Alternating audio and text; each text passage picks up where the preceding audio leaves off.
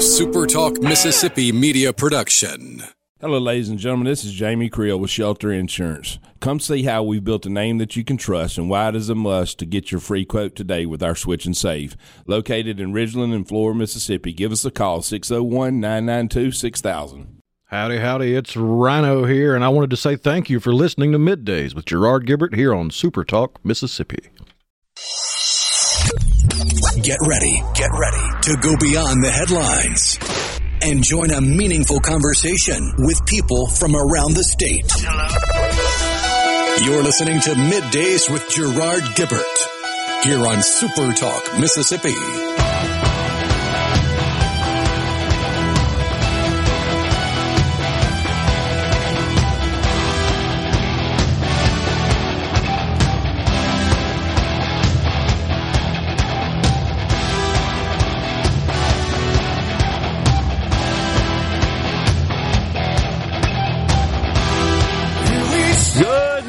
Everyone, and welcome to MidDays, SuperTalk Mississippi. I'm your host, Gerard Gibert, along with Rhino in the Element Well studio, guiding you through the middle of your day with facts, fodder, and fine music on this Hump Day.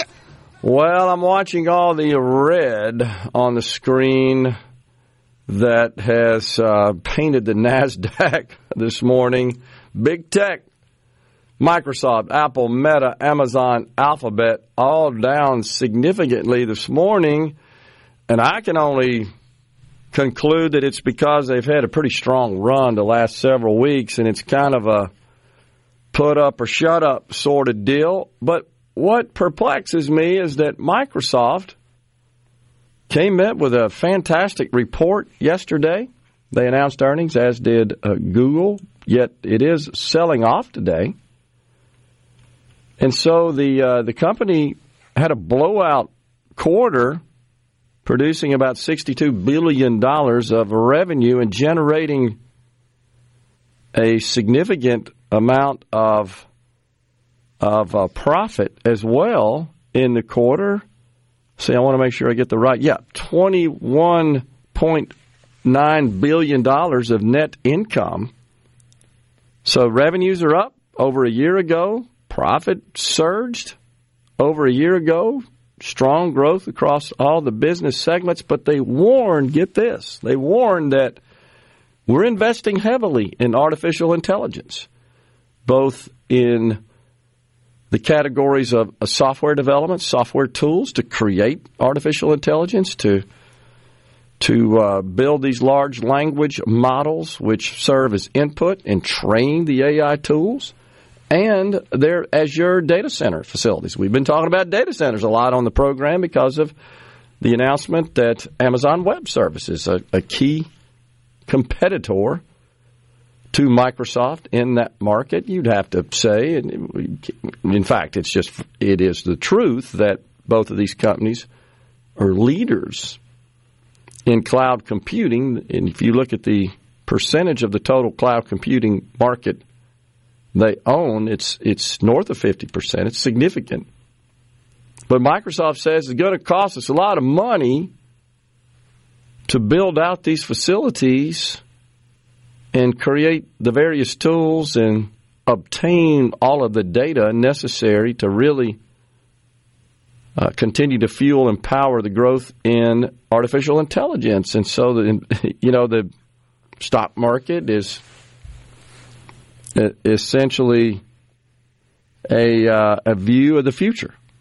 It is a discounted mechanism, financial mechanism of what the future holds for companies. And so they're just concerned that their forecasted operating expenses is going to cause problems for them in the future. But look, here's the reality. The big institutional investors, they look for any nugget that they can find to drive these equity prices in one direction or another. And so right now, these big tech companies are trading at very high multiples, and they're seeking to pull that back. And then, of course, they'll jump in and they'll drive it up. And that's kind of the way the market works. So trying to outguess or outdo or outmaneuver those guys usually doesn't work out too well. because they got a whole lot more money to move the markets than we individual retail investors do, which is why it's a good idea if you're going to make any significant investment, if you've got a nest egg, let somebody else deal with that has the tools to allocate your cash, honestly, your assets, and manage them for you. That's what the folks at Element Wealth do, for an example. It sponsors our studio here. So just want to share that because they beat the top and the bottom lines in their announcement after the market closed yesterday, yet the stock's dropping today. And that's dragging all the others down. So you would think that there would be some degree of optimism and positive views of the company, which would pull more money into it from investors. But they're looking at the future, and that's what, the market is essentially a reflection of that. Not today, but the future. And so the guidance is honestly more critical than that. That's just what the company's outlook is for the future. That's more important and has a greater influence on equities than does the past. The past was great, no denying. Unbelievable quarter for the company. I think a record quarter, if I'm not mistaken. But they said, yeah, we just want you to know in the future, we're all into this AI stuff. We see tremendous opportunity there, but it's going to cost us more than we thought to play at the level we intend to play at. That's what's going on. We got Gates McGavick. He is a spokesperson for the RNC and Election Integrity Communication Director. He's coming on at 10:35 to discuss an election integrity lawsuit. And this deals with the days after which elections are held, that mail-in ballots are considered. The rules are different by state. I think in the state of Mississippi, your ballot, if it's a mail-in ballot, must be postmarked by Election Day, and then 5 days subsequent to Election Day, if those ballots are received during that period, they are counted and considered. After that, they are not. But there are some states that extend that out for longer periods of time, and of course, that opens up the door for all sorts of irregularities in elections and voting fraud and miscounting and just all kinds of other problems that could result from allowing ballots to be considered for a long period of time. I think I've seen some states up to 10 days, if I'm not mistaken. And I want to say, Rhino, there's some states that will actually consider a ballot even if it's postmarked after Election Day within some time period. I could be wrong about that. We may have to research that. I bet you Mr. McGavick knows the answer to that, though, and we'll ask him. But the point is it varies from state to state. And the longer that time period is after Election Day for allowing mail-in ballots to be considered and counted, that just opens the door up to more fraud. That's the bottom line. And so that's a concern. And then we've got Congressman Michael Guest at 12:05. He'll call in from Washington. The big deal going on in Washington right now, certainly on the House side, that would be the impeachment of Homeland Security Secretary Mayorkas. So the committee already has, I believe, passed. Yeah, they've already moved to impeach Secretary Alejandro Mayorkas. It's a GOP-led House Homeland Security Committee. And it was a vote, as to be expected, along party lines. Guess who the ranking member is of that committee? That would be Mississippi Representative Benny Thompson. And his comment after the articles passed through committee, so that means now they're going to the floor. They will be voted on by the full House. We'll get Congressman Guest's input on that, what he thinks is going to happen there. And, of course, it would have to be transferred over to the Senate, taken up there. We'll see what happens. I'm not sure. We'll see what the congressman says about whether or not the votes exist in the House of Representatives to impeach Secretary Mayorkas. Representative Benny Thompson of Mississippi said, quote, "No serious person believes that Mayorkas has committed an impeachable offense." Well, no serious person believes that every time Mayorkas says the border is closed and secure, that is rooted in fact. No serious person that has eyes in their head and who can see has witnessed, has observed countless reports, video, still images, all showing just how wide dang open the border is. It's amazing that the congressman from Mississippi would make such a statement. No serious person? It's not all that amazing. It's about par for the course for him. I expect too much, I guess. That's sad. And like I said, no, any clear-thinking, clear-eyed, rational, logical person can see empirically that the border is anything but secure. And every time Secretary Mayorkas is on the Hill talking about it, that's pretty much what he says. Border's secure. It's the captain of the Titanic, right? Saying all is well. That's kind of what it reminds me of. Wow. So we'll get Congressman Guest's take on those proceedings and see where that's likely to go there in the House of Representatives and beyond. We're stepping aside for a break here. We're in the Element Wealth studio, just getting started. Coming right back. He a gambler, and he like his fancy clothes, and he like to wear. Hey, this is Gerard Gibert. He keeps his classified documents right where they belong. Inside a Journey record jacket from the 1980s. Gerard Gibert, SuperTalk Mississippi. Can't you hear me talking to you? That's the ball of confusion.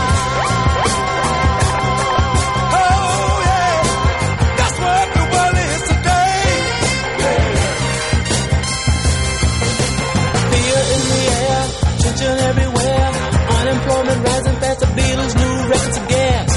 And the only safe place to live is on an Indian reservation. And the band played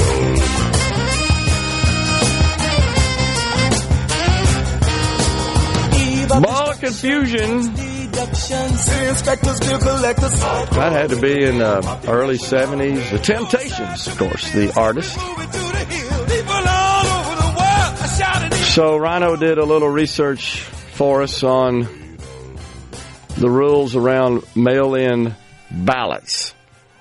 I just reviewed, he sent me a list of every state and what their laws say. State of Mississippi, again, as we indicated, if your ballot is postmarked on or before Election Day, it will be counted as long as it is received within 5 days of Election Day.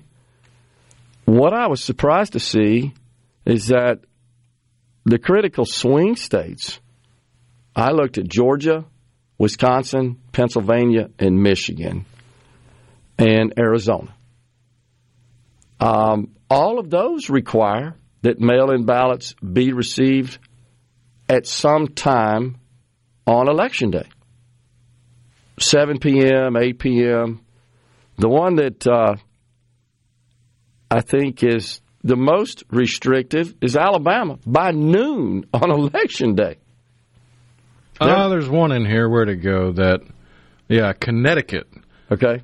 Must be received by close of polls on Election Day if mailed, or it can be hand-delivered. But if it's hand-delivered, it must be received the day before an election if delivered by the voter, or by the close of polls on Election Day if delivered by a designated agent. Could they make it any more complicated? Why is it stricter for the actual voter than an agent? I agree.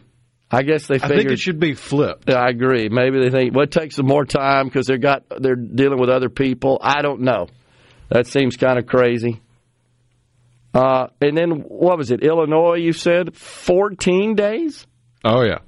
Must be received within 14 days of the election if postmarked on or before Election Day. But the correction to what I said earlier is there are no states that allow them to be postmarked after Election Day. So I apologize for that. I don't know why I thought that was the case.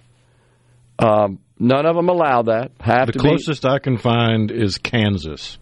where it must be received within 3 days of the election if postmarked, quote, before the close of polls on Election Day.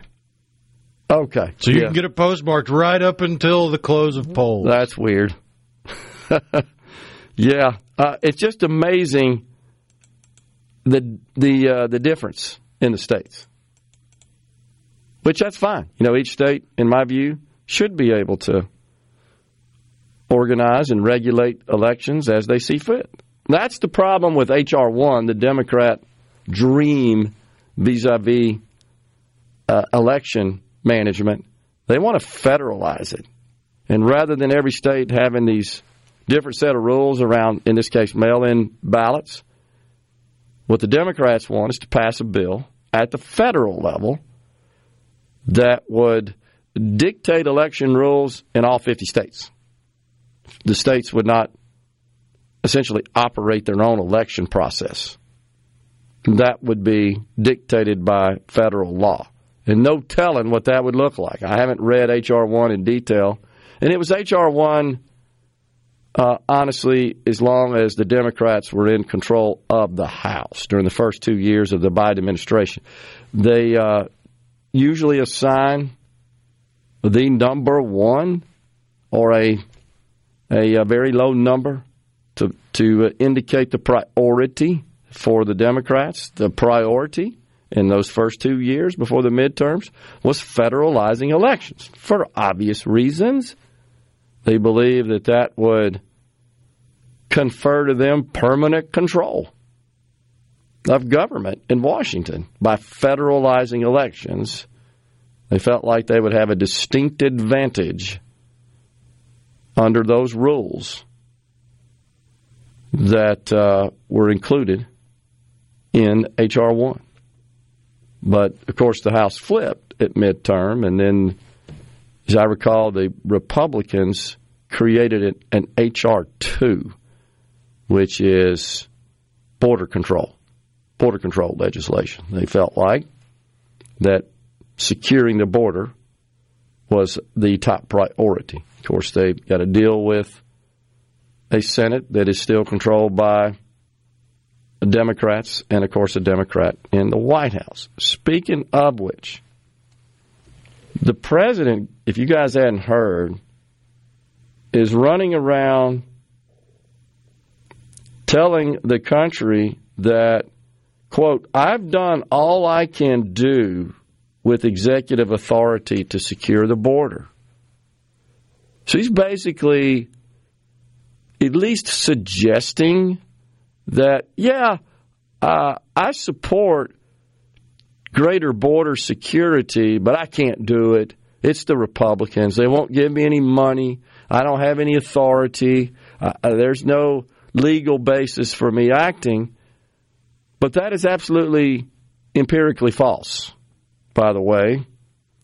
There are at least 4 different statutes that do permit. Well, how do you have the power? How is it possible to not have the power to do something if you had the power to undo that same thing? And that question is being asked by Republicans, including the Speaker of the House, Mike Johnson, has posed that question to the Biden administration. Wait, again, before they took the teleprompters down there on the steps of the Capitol used during the inauguration, you were back in the Oval Office signing laws immediately, executive orders, I should say, not laws, immediately reversing all the Trump-era immigration policies. You just didn't want there to be any remaining evidence or anything Trump had done, which was a political move. I believe the phrase that was used was to remove the stain. Oh, okay. Well, I just want the folks to know there is a presidential authority to restrict entry. These are statutes, by the way. Expedited removal, discretionary defamation, detention authority, and mandatory detention. So there are code sections right now in U.S. statutes that empower the President of the United States to act. In fact, they can do it in accordance with our laws, can the President, unilaterally, without the Congress, just as as you just pointed out, just as they reversed those statutes or orders, I should say, put into place by President Trump. The statutes empower the president to act on the border. We have that. You don't need any more laws, Joe Biden. You don't need any money. Let's go. Get on it. Chop, chop. But no, because you were so bent on removing any evidence of your predecessor in government, in federal government, you had to go reverse the Trump era, using, by the way, the stroke of the pen executive authority to do so. But now you're saying you can't put those back in place? You're either misinformed or lying. I would lean towards lying because he believes he can forgive student loans with the stroke of a pen. That's true. And when pushed on it, didn't really care about the courts, just we'll let the courts figure it out. And then when the courts did figure it out, still tried to do an end around. He essentially defied it. He disregarded it. He defied it. He disobeyed a court order, essentially. I mean, court findings, court rulings. So claiming that he can't do anything is just a bald-faced lie. It is, and this is, I guess, to be expected, but it's disturbing. But you may have seen clips of a reporter asking him, hey, what do you think about the border not being secure? And a lot of people are starting to speak up about that. Oh, I can't do anything. I don't have any power, and I don't have any money. And that's just not true. It's just false. Border wall. This is what Trump had in place before he left office. Border wall construction, asylum cooperative agreements, remain in Mexico policy, Title 42, prompt asylum case review, not this 6, 7, 10-year crap we're seeing today. And one of the reasons we could execute asylum reviews on a rather short time frame is because we didn't have this mountain of people, this massive people, not only crossing into the country, but crossing in through points other than those ports of entry, which is where it's supposed to occur for your asylum review. So this is just wrong, and it's disingenuous, it's duplicitous, it's deceptive, but I'm quite sure there are those, probably people who listen to this program, who are big supporters of the president that believe that what he's saying there is 100% accurate. And it's just not. It's just not. So I'm proud to see that Republicans in the House, at least, are calling his bluff on this, especially the Speaker of the House, Mike Johnson. He's pointed out the statutory authority that the president has in this country to act. We're coming right back with Gates McGavick, spokesman for the RNC. Stories that matter most to Mississippians. Gerard Gibert. Middays with Gerard. SuperTalk Mississippi.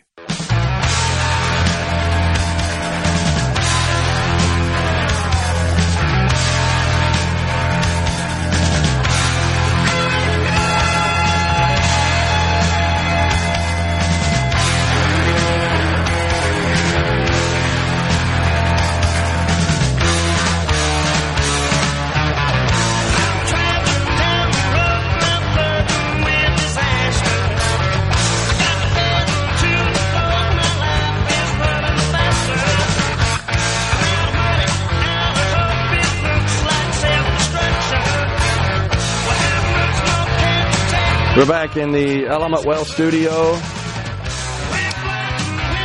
So I believe we're trying to get in touch with our guest.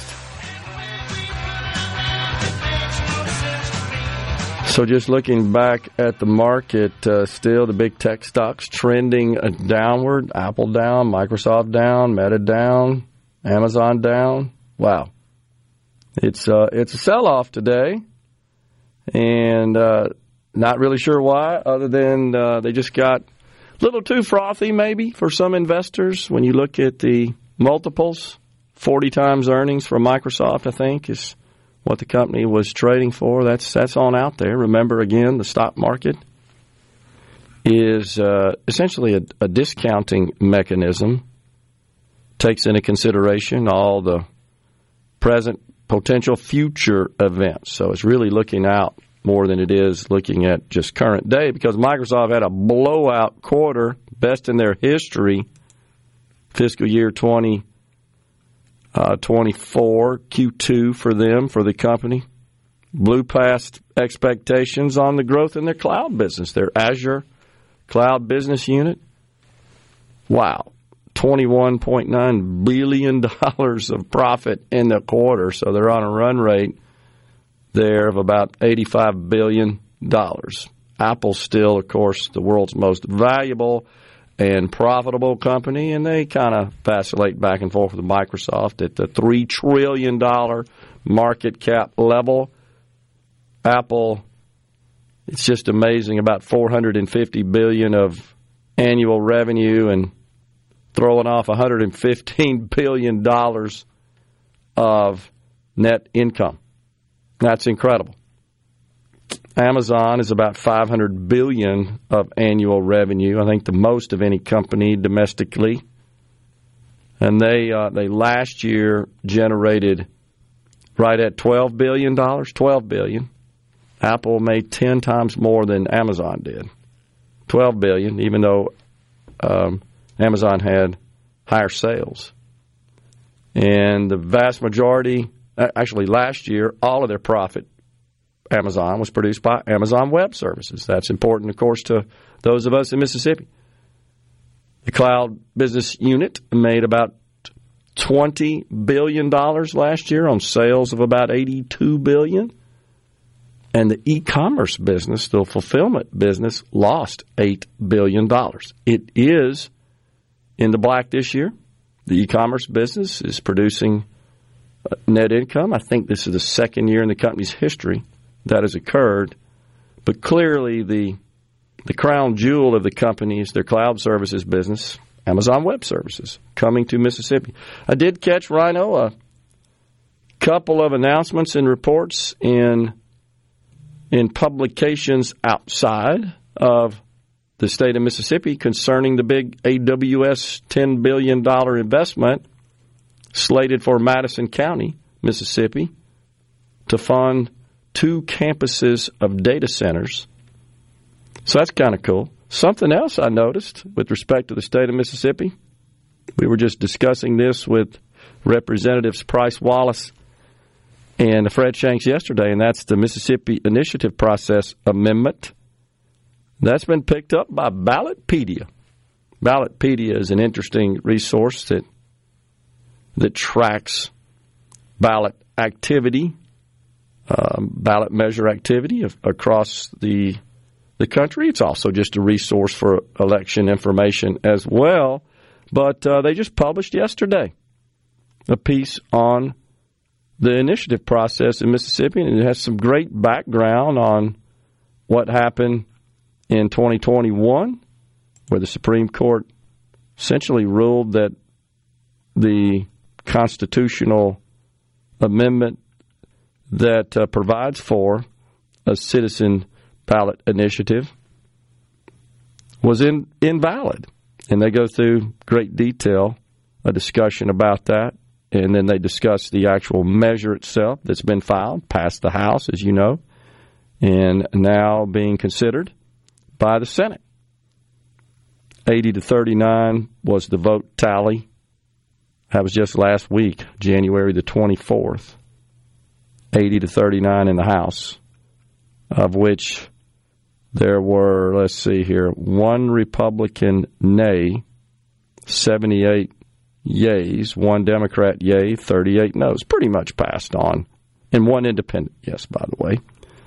Passed on party lines, but got picked up by Ballotpedia. So did the big Amazon announcement. I don't think we've seen the end of that. We're going to see more announcements concerning the AWS project coming to Mississippi and other media sources as well. So that's kind of cool. It's pretty neat. We've got a border deal, of course, being debated mainly in the Senate, U.S. Senate, and a lot of Republicans are lashing out, feeling like that It is not a good deal. It's kind of hard to wrap your head around, honestly, because there's this 5,000 immigrant threshold. By the way, the main author of this bill, Senator James Lankford from Oklahoma, I saw an interview with him over the weekend and saw some counterpoints from other senators as well who aren't happy with the measure, and the House certainly is not happy with it. It's just, why don't we just shut the border down? I guess that's what most people are asking. I'm with them. What's wrong with just shutting the border down? Why do we have to have all this stuff about triggers, and once we hit to this point, then we take more action? I mean, what's that all about? And by the way, this H.R. 2 that I discussed earlier, which is a comprehensive bill to secure the border, that has passed the House, by the way. Now, it's got no chance in the Senate because fundamentally they don't want to shut the border down. That's just the truth. They just need to tell the truth. No, we really don't want to shut it down. It's the same with Mayorkas and why he's facing potential impeachment proceedings. Because he's just been lying about it. And anybody with two eyes and a brain can see that you're not telling the truth there, Mr. Secretary. So I don't really think for 1 minute that the Secretary is interested in closing the border, and he's getting instructions from his boss, the President, let's be honest. Who then turns around and lies to the people and says he has no power over the border. It's the same as the President. You're talking about the President, yeah. Right? Yeah, exactly, which is just categorically false. That is not true. And in fact, the authorities that we cited earlier on the program, Speaker of the House Mike Johnson has also gone to social media. I just looked it up. He said the same thing. No, there are four. There are four authorities right now, Mr. President, that you could invoke, that you could rely on to shut the dang border down. But you fundamentally don't want to. Of course, do you think the guy's got a clue, or people just tell him, hey, Mr. President, you can't shut it down? Do you think he remembers signing these executive orders back in 2021, the first day he took office, reversing the Trump-era border policies? I'm thinking he doesn't. Highly unlikely. And that's scary. So the Senate bill, by the way, has no Title 42, has no wall. It's just got these crazy thresholds. Well, once we get to 5,000, then we'll go ahead and shut the border down. Or some nonsense like that the average person can't even follow, honestly. I'm disappointed in Senator Lankford. He's not like that, typically.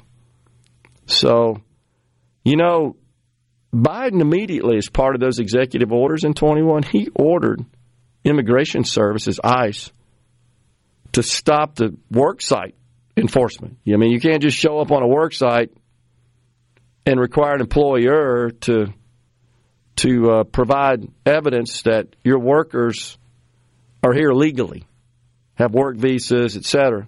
He just said, no, we're not doing that anymore. Means there's no interest. And you may have seen that a situation, an incident that occurred, I believe, in New York City with some illegals attacking police officers. Unbelievable. I heard the mayor of Denver say every hotel in Denver is occupied, mainly because that's where they're housing the illegals. And he's not coming out, he's a Democrat. He's not saying, hey, Mr. President, close the border. Oh, no, give us more money, Mr. President, so we can accommodate the illegal population that has inundated our state. It's just unbelievable. Guys, just stop it at the core, at the root. Isn't that what old Kamala Harris talks about? Root cause. Like she knows what the heck that even is. I mean, just stop it already. That's all you got to do. Unbelievable. This, I believe, is going to lose, I hope, Biden the election and win it for Donald Trump. I really do. This issue right here is starting to gain support and concern from folks on both sides of the aisle. We're coming right back in the Element Well studio.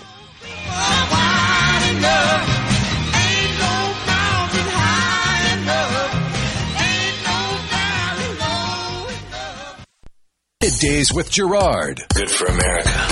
Good for fans of justice and truth. Good for us. SuperTalk Mississippi. This is what we stand for.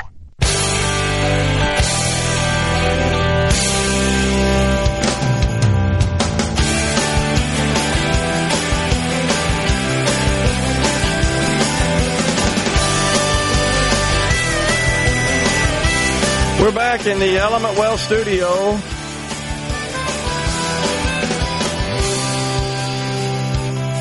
Looks like we got tomorrow some tickets to give away, right? Starting tomorrow. Don't forget, we have a presidential primary page at supertalk.fm/elections. Really good information there to keep up with what's going on in the presidential elections. We are definitely in the throes of the election now.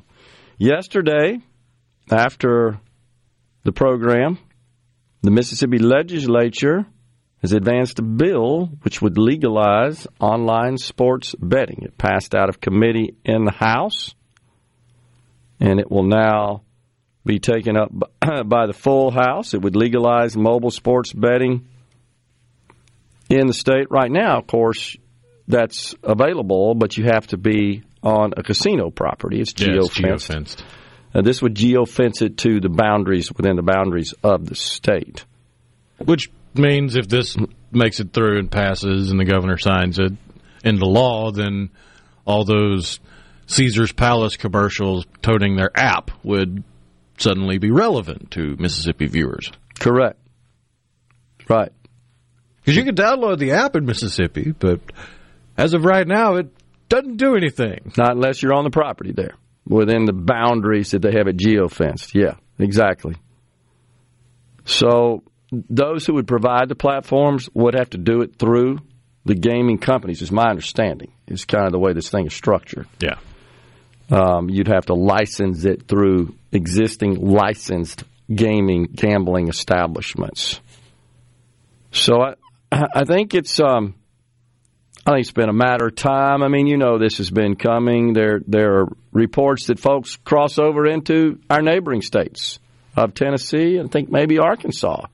It's either Arkansas or Louisiana. I know Tennessee is one, but I've heard reports that folks that are within driving distance of the border there cross over to place their online sports bets because it's legal in those states. It kind of reminds me of the pre-lottery days when folks would travel into Louisiana to buy lottery tickets. I mean, that was pretty popular. And here in central Mississippi, they just get on I-20 and cross into Louisiana, and there was a convenience store, as I recall, in Tallulah, not too far across the border, that would attract lots of Mississippians to purchase lottery tickets, especially Louisiana, Arkansas, and Tennessee. Okay, there all you have go. Online betting. Okay. Sports betting. So you know that we are experiencing what they call in that industry leakage, meaning our citizens are crossing over, just driving over the border, and boom, there's the app, and it works. So this would generate revenue as well. It would be taxed. Not obviously the reason it has to flow through the gaming establishments because they're subject to a gaming tax right now in the state of Mississippi. So this is a good thing, I think. And I hope that the legislature sees fit to approve this legislation, approve this measure, and push it on up to the governor. See what happens there. By the way, if you want to get you a high-paying job, become a manager at Walmart. Wow, you've seen this? They can earn up to $400,000 if you manage one of the super centers. Up to. That's right. The key part of that. That's right. Average you got to salary. be in one of the top stores to hit that mark. The super center, because it's based on bonuses, you could double your base pay of $128K is the base pay, and then you could double that, and then you also become eligible for stock grants. That's different than stock options. That's just I'm going to give you some stock. That's what a stock grant is. By the way, that is taxable. I ran into that some in the old business days when we would provide stock grants based on hitting certain targets to our employees. The problem is they got to pay taxes on it. And we would actually also pay them some cash money to cover the taxes. Because they'd say, hey, don't give me that, Gerard, because the only way you could pay for it is if you sold it. I shouldn't say the only way, but in general, you're getting a non-cash compensation, but you got to pay taxes on it, even though you didn't receive any cash. So And some companies will just cover the taxes, essentially. And you got to consider the taxes on the amount you're paying them to cover the taxes on the non-cash compensation. It's all screwed up, bottom line. It's what it is. Almost like tax policy is a nightmare and should be simplified. You shared yesterday your experience with the new IRS free tax computation tool, right? Yeah, basically, if you could already easy file, which was pretty easy already, you can use it. If not, oh well. Oh, wow. So, and we got some other stuff going on with a member of the squad. Imagine that. Turns out she may be abusing campaign finance law. How about that? And is also just a brazen hypocrite for what she was using it for. That would be Representative Cori Bush, represents the St. Louis, Missouri area. We're stepping aside for Fox News and SuperTalk News. We're at the top of the hour, coming right back with another hour or 2 hours, actually, of Middays. 12:05, Michael Guest.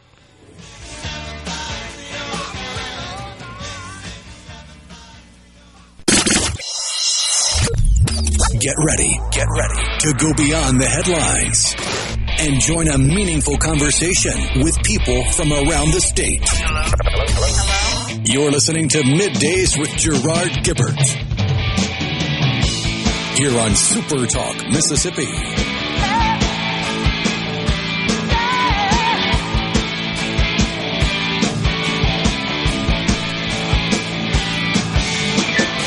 Welcome back, everyone. It is Middays. We are live in the Element Wealth studio on this Hump Day. So we've rescheduled our guest, Gates McGavick, spokesman for the RNC and Election Integrity Communications Director. We've rescheduled that and look forward to having that conversation with Mr. McGavick at a later date. But at 12:05 today is Congressman Michael Guest. He is in Washington. In fact, I'm looking at video right now, live feed from Capitol Hill. The big tech CEOs are up there, Rhino, testifying. They're getting grilled by the Senate, honestly, about their tools' impact on the youth in this country. You know, I got mixed feelings about this, and I'll share with you what I mean by that. If truly these tools are harming children, and it's deliberate, and in some cases there is inappropriate content that reaches them, that targets them, causes problems, there needs to be maybe some reasonable kind of reeling in of that. The concern I have is almost like anything the dang government sticks their nose in, they go overboard, and then they hinder innovation or they impede benefits and value derived from this technology or any technology. That's always the concern because, A, they don't know a whole lot about it, and they're influenced by lobbyists to a great extent or staffers. And then they sort of just kind of sign off on it and just kind of wipe their hands and say, done with that. No, you're not. It's constant, as in round the clock. That's how dynamic is technology. I mean, just look at vapes.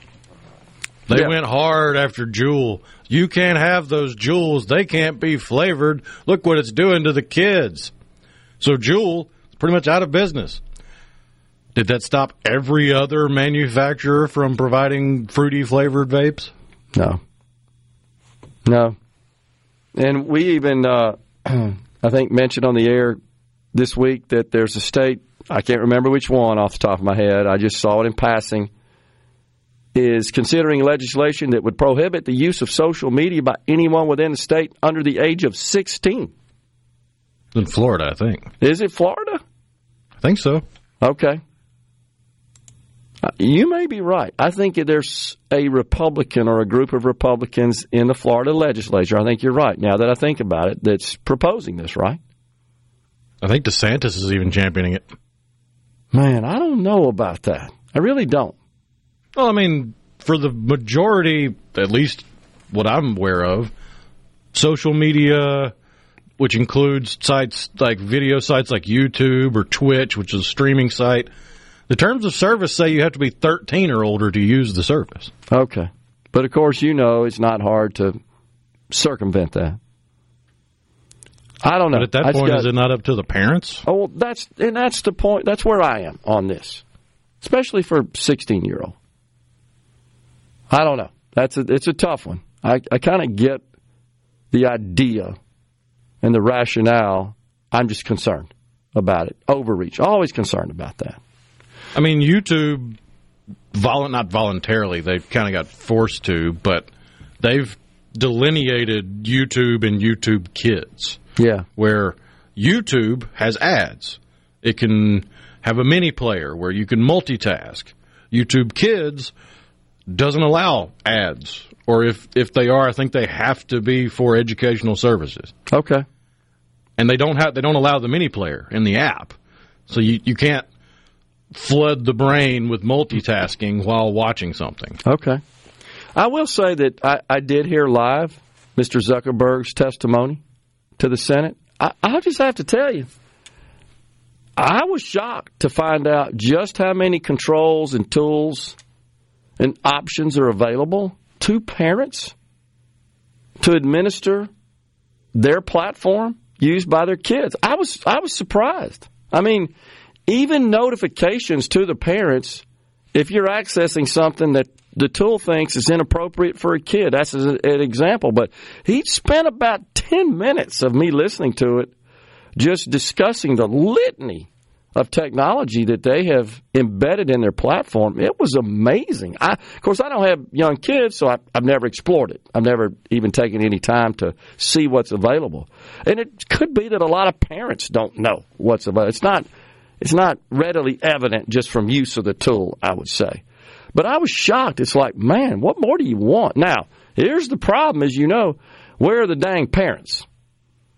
And we got lots of kids that don't really have, I'm sad to say, responsible parents. Heck, I think the statistic in Mississippi, 45% of the kids in our state, highest in the nation, live in fatherless homes. So, but I was pleasantly surprised at the work they have done, and information sharing too. There are tools that they use and systems they use, the big social media companies, and really other operators of the internet. Google, for example, is truly not social media, but you can see how just the search tool itself could be a problem with children in some cases, but that's an example. But all of these companies are apparently, they're cooperating and they're sharing and they're working together just to make the internet safer for children. I didn't hear anything nefarious. Now, what the Senate's saying is you're just trying to get to these kids so you can sell them stuff, or actually you're selling advertising to people who are trying to sell them stuff. Facebook's not selling them anything, but their customers who are advertisers who pay to advertise on their platform. I remember so distinctly a few years ago when the Facebook CEO, Facebook at the time, was on the Hill, and a senator asked him, "How do you make money?" And you could tell he was trying to hold back the smile and the shock being displayed and expressed on his face from, "You mean you don't understand how we actually make money at this? We sell." And he said, "Senator, we sell advertising." It's exactly how he answered it. Like, how could you be that clueless? You're on this committee and you're asking questions. You're not just some random person here. You didn't get a little bit better briefing than that? But you're going to make laws to regulate my industry? Are you kidding me? That's what I have a problem with. And it's not like we don't have history to look back on. How many people listening right now can think back to fond memories of Saturday morning cartoons? Yeah. Plopping down in front of the TV on a Saturday morning for really the only time in the week where the TV was requisitioned for kids' programming. Yeah. What do you think did away with that? That would be federal overreach. The FCC saying, you can't do that. Yeah. You got to have more education in there. I remember that. And look, I'll admit, as a child, when I watched, I looked forward, like we did in those days, to getting up early in the morning and watching the cartoons. And man, when color TV finally came out, when I was 8 or 9 years old, and we actually got one in my household, that was amazing to see those cartoons in color.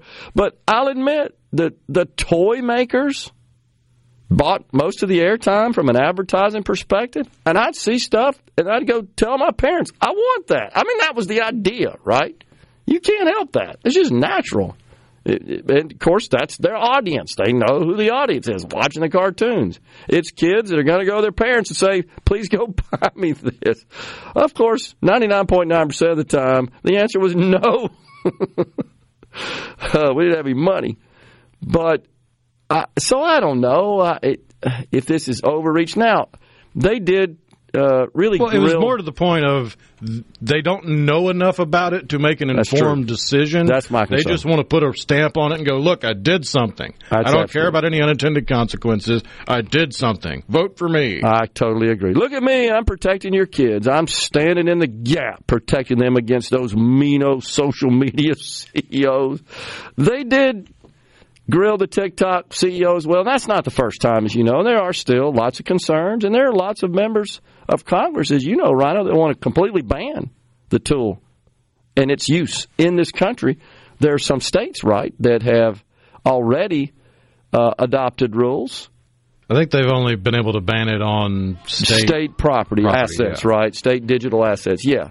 I mean, they can't on your personal, right, I guess, unless it's some sort of condition of employment because of whatever your work role, your job is. I can see that. You're a person that, I don't know, carries around and communicates sensitive information, thus we don't want you to have Tic-Tac on your machine. But, yeah, I mean, I guess that's legitimate because we all know that's essentially being controlled by the CCP, and that's where your data is. I do think they are collecting lots of data about Americans that they potentially could use in a nefarious way. Yeah, sure. I mean, they're looking for any edge they can, any information, any asset they can acquire to hurt this country. I don't think there's any question about that. We're coming right back with more in the Element Well studio. Congressman Michael Guest at 12:05 today. Talk that keeps Mississippi talking. We're rolling. Hit it. Go. Play it.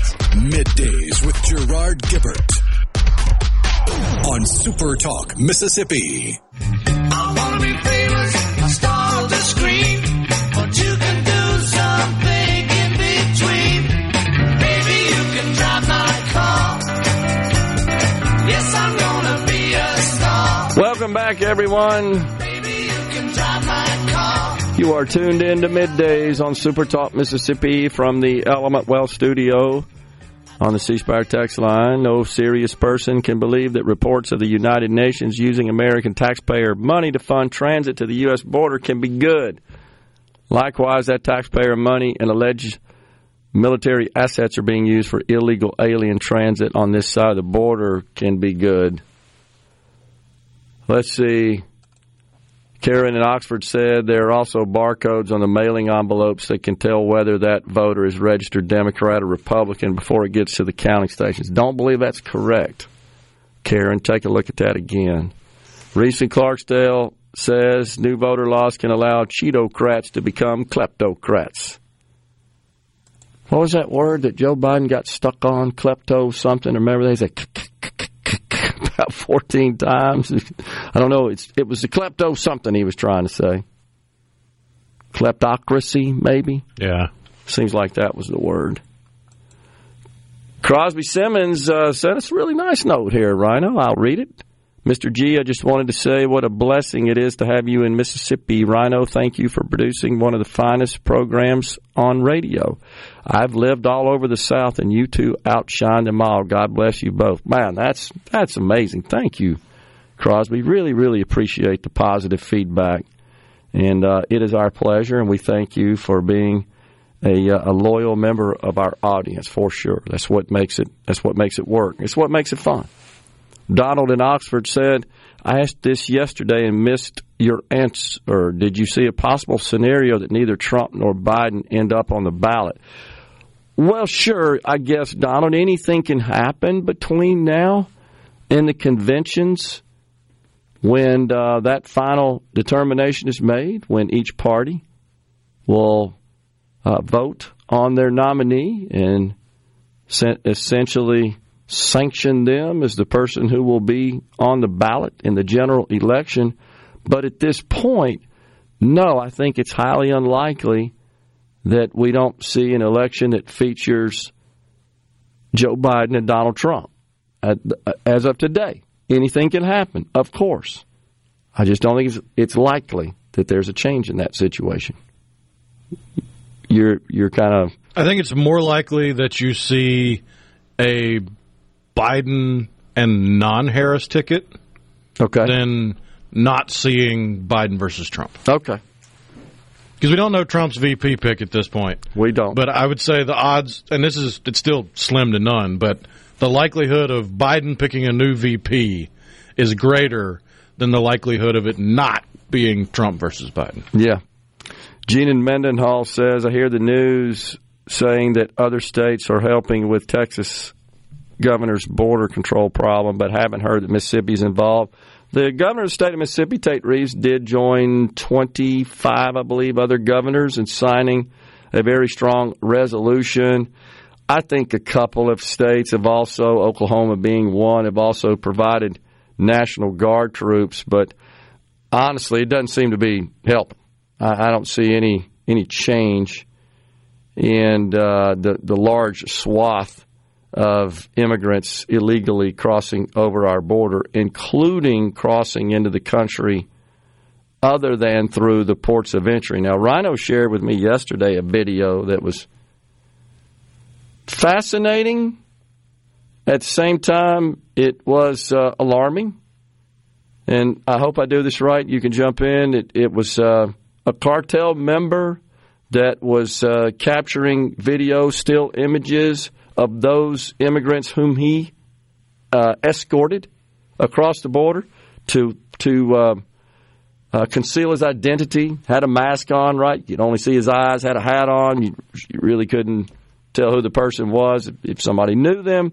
But was capturing images of the illegals essentially moving through into this country as a form of authorization for payment, proof of payment, if you will. Proof of delivery. Yeah, POD. Same thing we have in. I'm sure someone would business. consider it crass to make this comparison, but it's a human trafficker basically doing what a DoorDash driver does. Yeah, exactly. You got to take a picture of the delivery to prove you delivered it. Yeah. So they were just proving that they fulfilled their responsibility, thus you got to pay me. Now, and the person on the American side of the border filming this is filming the cartel member, and the cartel member, once he takes the picture, is just shrugs and salutes and walks away. Yeah, I've done my duty, so to speak. Now, I don't really know the flow of funds through the process. My guess is that that's fairly sophisticated, honestly, where it comes from, how it gets accounted for, and then how it ultimately gets distributed, including to this individual that I'm sure gets compensated for their services, which are to escort and deliver these illegals into this country. Now, clearly, that wasn't a port of entry they were going through. No, it was a hole in a fence. So that's the answer, Gene, is that the governor of Mississippi has signed that resolution. I mean, honestly, guys, your hands are tied. I appreciate what Governor Abbott's doing. And you've got this conflict between him and the federal government with respect to the razor wire being used, installed at the border, and Supreme Court ruling, I guess, last week that the Biden administration did have the authority to cut the border wire, to remove it. I mean, it's crazy, honestly, that we have a state that's at odds with the federal government like this. It's not good. It's scary. And again, I understand the governor. The governor is responsible for protecting his state. Guys, I'm watching. I don't know what's going on, Rhino. I'm watching Mark Zuckerberg sitting at the table being grilled in the Senate. Something happened from the crowd, from the gallery.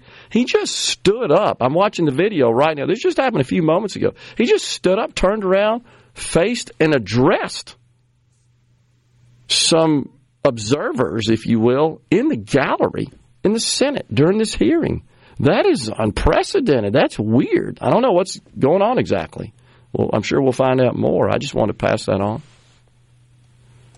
Malcolm from Tishomingo says, when is someone just going to ask him or anyone at White House why they won't close the border? It's been asked, and that's what we were saying, Malcolm, is that he got asked that yesterday, and he said, I don't have the power to do so.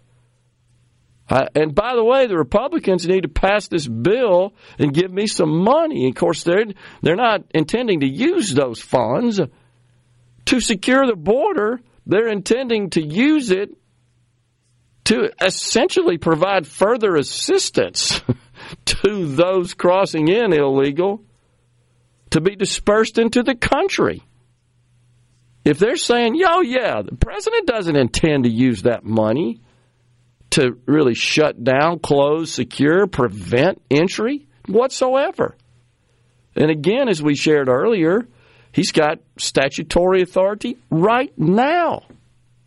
But he chose the first day he was in office to reverse all the Trump era policies that you would have to say were quite effective in securing the border. He reversed them. Just incredible. Because he doesn't have any interest in securing and shutting down the border. That's the bottom line. 3 years ago, they should have followed Barney Fife's advice. Nip it, nip it, nip it, says Julian from Belzona. Kenny in Greenwood, what is really going on right now at the border between Texas and the Border Patrol? Okay, so the Border Patrol has come out and said, and I may be some spokespeople for them. I may not have the word right, but I think they said that Biden's policies have been a disaster, that have been catastrophic for the border, and they actually support the governor's installing razor wire because their job's impossible. Let's be honest. They're there to protect and secure the border, not to babysit immigrants. But they're human. They have hearts. They have human compassion. And they see some of these folks coming over. Not all. That's where there's a problem. We also have, as you know, young Chinese immigrants coming over. By the way, photos and observers say with current luggage that is in good shape. It's not like old, like pulled it out of a trash can, as you might think. I'm trying to get out of the country. I don't have any luggage. Somebody's buying them some dang new luggage is what it is and saying, hey, go to America and infiltrate their society and send us some information back to improve our position relative to our most ardent foe, that being the United States. That's exactly what's happening. But there are some really sad circumstances. Children being trafficked, as an example. Just sick people coming across because of the mass of humanity. And the Border Patrol agents end up trying to take care of these people and treat these people. And that's not what they're supposed to be doing. They're supposed to be securing the border, but they can't because they need more hard physical assets to just limit the congestion and the number. It's overwhelming them, coming right back.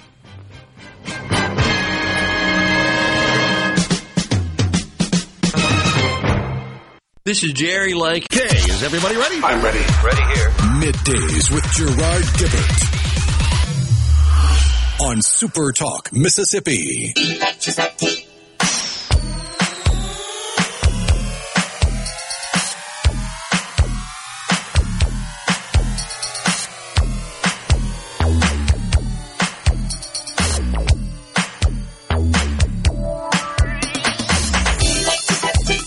Back with you from the Element Wealth studio.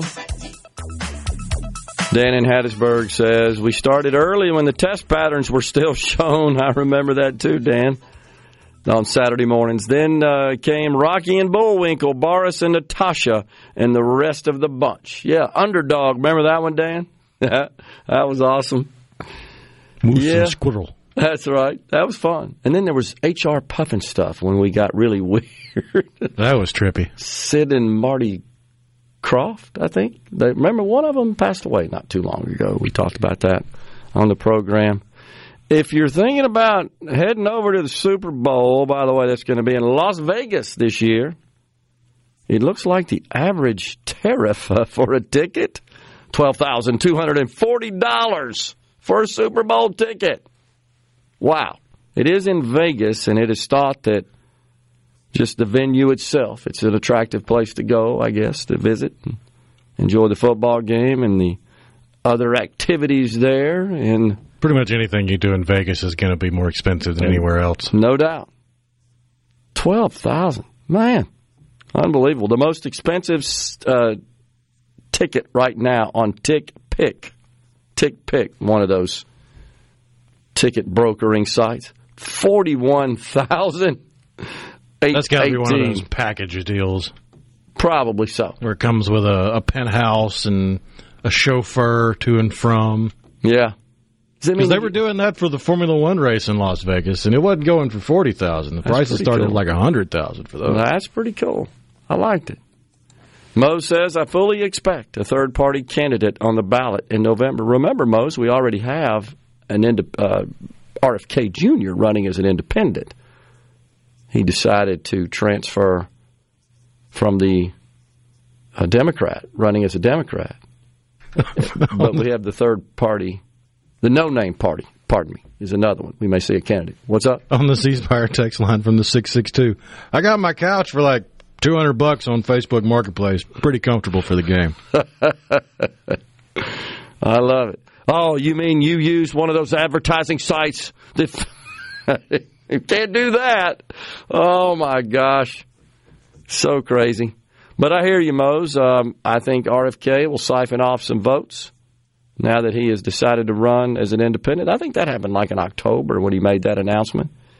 But, yes, the no-name party is where everybody is watching to see if we get a candidate such as Senator Joe Manchin, who's surely talking like he's pretty serious about throwing his old hat in the ring.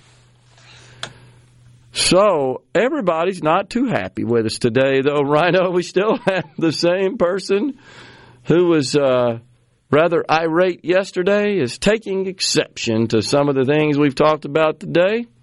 Or is it a new naysayer? Oh, is this a new one? I don't know. I just noticed the phone number had the same area code, so perhaps I'm wrong in that respect. I apologize for that, if that's the case, but we don't have a name, so nobody knows who it is. This person says that walls don't work. Says, didn't Trump also go in and roll back everything Obama did just as fast? Yes, he did. Yeah, because those were terrible policies. That's right. Joe Biden didn't come in and reverse Trump-era policies because he thought they were terrible. He did it because he just didn't want there to be any semblance of Donald Trump remaining in government. Well, it was a personal thing. He might have thought they were terrible, but now time has proven him wrong. Completely wrong. Completely wrong. So there were some things, no doubt, that were rolled back by Donald Trump that were in place under Barack Obama. And, I mean, there were a lot of things like Trump claims that his response to COVID was somewhat impaired by, you remember he talking about that early on in the days of COVID, that essentially under Barack Obama, the resources and assets in that area had just been decimated for the most part. And then, of course, there were also some terrible international policies as well, foreign affairs policies that he reversed. Yeah, there's no doubt. He said, did Donald Trump, he would cancel every unconstitutional executive action memorandum and ordered by the former president, the prior president, that being President Barack Obama. He did use them as well, not to the extent that either Barack Obama or Joe Biden has done. So I don't know where you're going with on that. He did work to try to reverse or at least amend the Affordable Care Act. He thought that was bad policy. Didn't get as far as he wanted to on that. Did reverse the individual mandate, which would have required those without insurance, health insurance coverage, to pay a stiff penalty to the federal government. He was able to do that. Let's see, we had the Paris Climate Accord, remember? He pulled us out of that. The Iran agreement. What about the embassy in Israel, right? We had a change there. That was fairly monumental. I can't help but recall that Barack Obama, upon first assuming the White House, was it Winston Churchill's bust that he moved from where it was prominently displayed to somewhere else because there was some background there with Winston Churchill and Barack Obama's father in Africa? I don't remember all the details of the story, but crazy stuff like that. So I don't know what the point is, honestly. Okay, so this person never has a point. They just suffer from Trump derangement syndrome. So anything Trump does is bad. Anything Biden does is good. I got you, because he is pointing out that, hey, the market hit a record. Wow. So what I don't get about that, I guess, is, and I pointed this out last week, and I'll do it again, that every time President Donald Trump would make some reference to the market and just the market's performance in a positive way, the Democrats and the left would go crazy. He only cares about his rich friends. They're the only people that have any interest in the market. Now, all of a sudden, the market has a decent run, and it's all because of Joe Biden, and they're touting it. Am I wrong to think that's a bit hypocritical? Because that's exactly what's happening. You're seeing that. You're seeing it right now. So which is it? The market running positively is good for everybody, or it's bad? Which is it? Because it's bad if it happens under Donald Trump, and it's good if it happens under Joe Biden. That's loony, is what it is, honestly. And then what else this person says? You've got both CNN and Fox showing immigrants coming through the wall that we spent so much money on building, so please explain to me how it's working. Wait. People are actually going through the wall? Maybe I missed something there. I mean, I don't know. I'm posing this as a question. Are there video people like walking through brick and mortar steel girded walls? Is that true? I don't know. I mean, there are places where the wall was not completed, and there are places where the wall has been vandalized and demolished in part. Okay.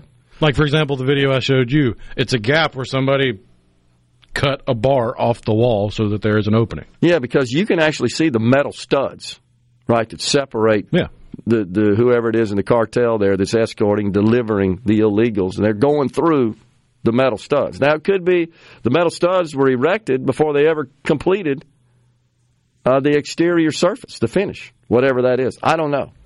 But to suggest that it's not possible to build a physical wall that truly would keep humans, then why do we have them anywhere, if that's the case? If you're saying that, oh, no, walls don't work, because you know what the border agents say? Walls work across the board every time they get asked about it. Problem is it hasn't been completed because the Congress would not appropriate the money that the president asked for. And the estimates vary anywhere from $15 billion to $75 billion to extend the wall along the entire border. Right now, we only got a piece of it, the southwest border. But if they were really worried about the budget required for it, they wouldn't be selling the leftover materials for pennies on the dollar. That's true.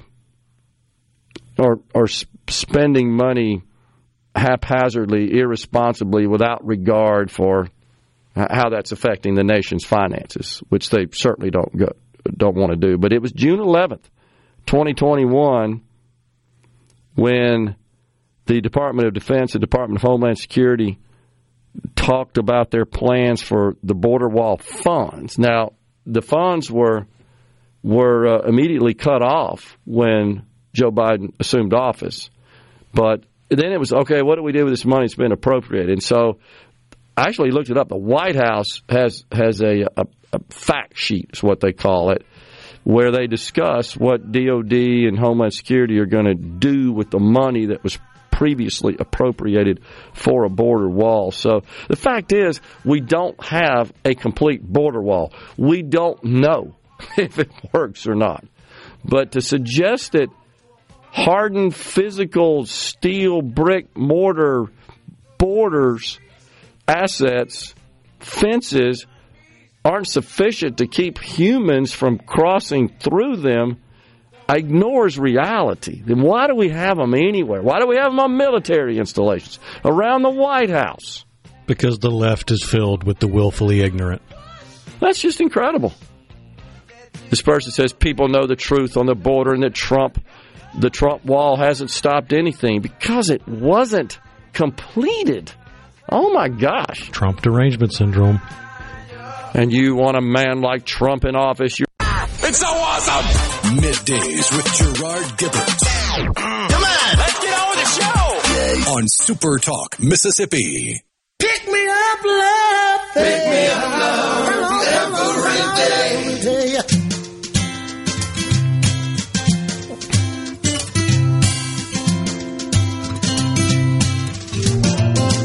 On the C Spire text line, Dave in Monticello says, Speed Racer was one of my favorites. Yeah, you can still catch that and all those other classic Saturday morning favorites on the Cartoon Network. I'll tune in every now and then. I like Johnny Quest.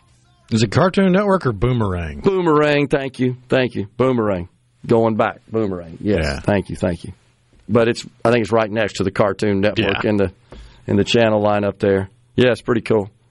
Yeah, I agree. Dave, I like that too, man. I like Space Ghost, by the way. What's it good? Space Ghost. Yeah, it's awesome. Let's see. Is it his energy bands that he had to have? Seems like it, yeah. Because every once in a while, some bad guy would take them off of him, and his little sidekicks, the kids with the monkey, where they were in like yellow and blue suits, had to go get the bands and bring them to him. Kind of like Samson, right, with the hair. When Texas has finally had enough and secedes, we will lose 40 electoral votes, which will essentially ensure that we will never have another Republican voted in as president. How long before other red states follow suit and secede? Not going to happen. I hear you, but it's not going to happen. Mike Tabor from Florence says, remember Captain Caveman? I don't, actually. Captain Caveman! Okay, I don't. Man, I'm sorry about that. Hairy dude with a big nose and it wasn't a loincloth. It was kind of more like a Fred Flintstone onesie thing. Okay. He always carried a club. Kind of a wrap on top of it, I guess. So was this a Hanna-Barbera? Oh, yeah. Okay. Same voice, by the way, did all of them, right? Guarantee you that's the same guy that did Space Ghost. Probably. Yeah. What could be more educational than a good dose of foghorn leghorn on a Saturday morning, says Lindy from Gluckstadt. I agree. I say that. That's awesome. Chicken hawk, that's right. Trump policies were just as bad, but hey, it's the man for you. I mean, what's up with this person? I don't get it. Trump derangement syndrome. They hear the name Trump, and immediately they foam at the mouth and Orange Man bad. If you're telling me that I'm wrong for opting for the former president Donald Trump over Joe Biden, and you feel the opposite, I've got concerns. That's all I'll say. Reese and Clarksdale, if the walls are physically, if the immigrants are physically walking through solid walls, then we don't have the power to stop them anyway. That's a good point. But Brian, alien technology. Brian from Tennessee says they use battery pack tools to cut the rebar out. I mean, so we can't construct these walls out of materials that are impenetrable to that sort of stuff? I mean, come on. We can't figure this out? That's mind-boggling. In theory, you can, but it's kind of like making a strong box or making a safe. There are harder, stronger, better steels, but at a certain point it becomes cost prohibitive. Okay, but it does take time. So couldn't you come up with technology and human assets to augment that as well, to patrol the border? I know it's long and it's difficult. I mean, that's kind of the whole point of a wall or fence. It's a barrier that is designed to at least slow them down. Sure. So that Border Patrol using other assets like cameras or drones can get people to that area. Sure. With all the technology we have today, we could literally have under constant surveillance using AI every inch of that wall right now. That technology exists today in detect. I mean, heck, that's the nuance of a wall, which seems weird to say that we're having to get into nuance of a wall. But think back in history to medieval castles. With every single facet of that institution and that compound built to deter invasion. You got stone walls, 5 feet thick, 50 feet high. You can't go through that wall without a lot of explosives or a whole lot of manpower, but you can go over it. So you could make an impenetrable 50-foot steel wall that no saw could cut and no torch could melt. You can still get over it with a tall enough ladder. Money, right? It's a function of money, and it's like buying insurance. How much insurance do you want to buy? But if you how much do you want to slow them down? How many resources do you have that would allow you to get to a point on the border if you've slowed them down this much with a wall or a fence or barbed wire? If you made it that difficult, that would serve as a deterrent, too. Oh, yeah. It's just logical. But if you augmented that, again, combine that with technology and human resources and assets, I mean, maybe it's not perfect, but it won't be 10,000 a day. That's what we're having now. It's unreasonable. Heck, who was the Obama-era spokesperson that said it's a crisis when it hits 1,000 a day? Well, we're way past that. Good grief. Well, it's timely because we're going to take a break right here for Fox News and SuperTalk News. And on the other side of that, we've got Congressman Michael Guest, represents Mississippi's 3rd District. He'll call in from Washington and give us an update. Stay with us.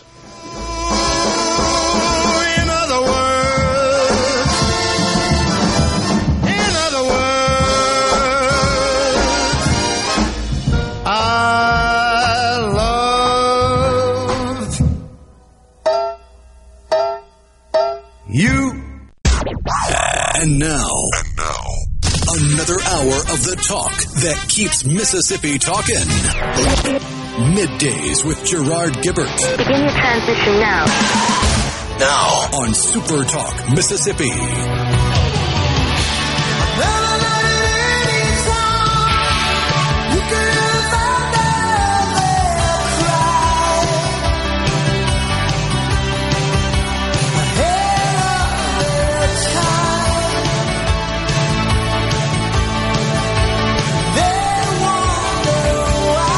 Welcome back, everyone. It's hour 3 of Middays. We are coming at you live from the Element Wealth studio on this Hump Day.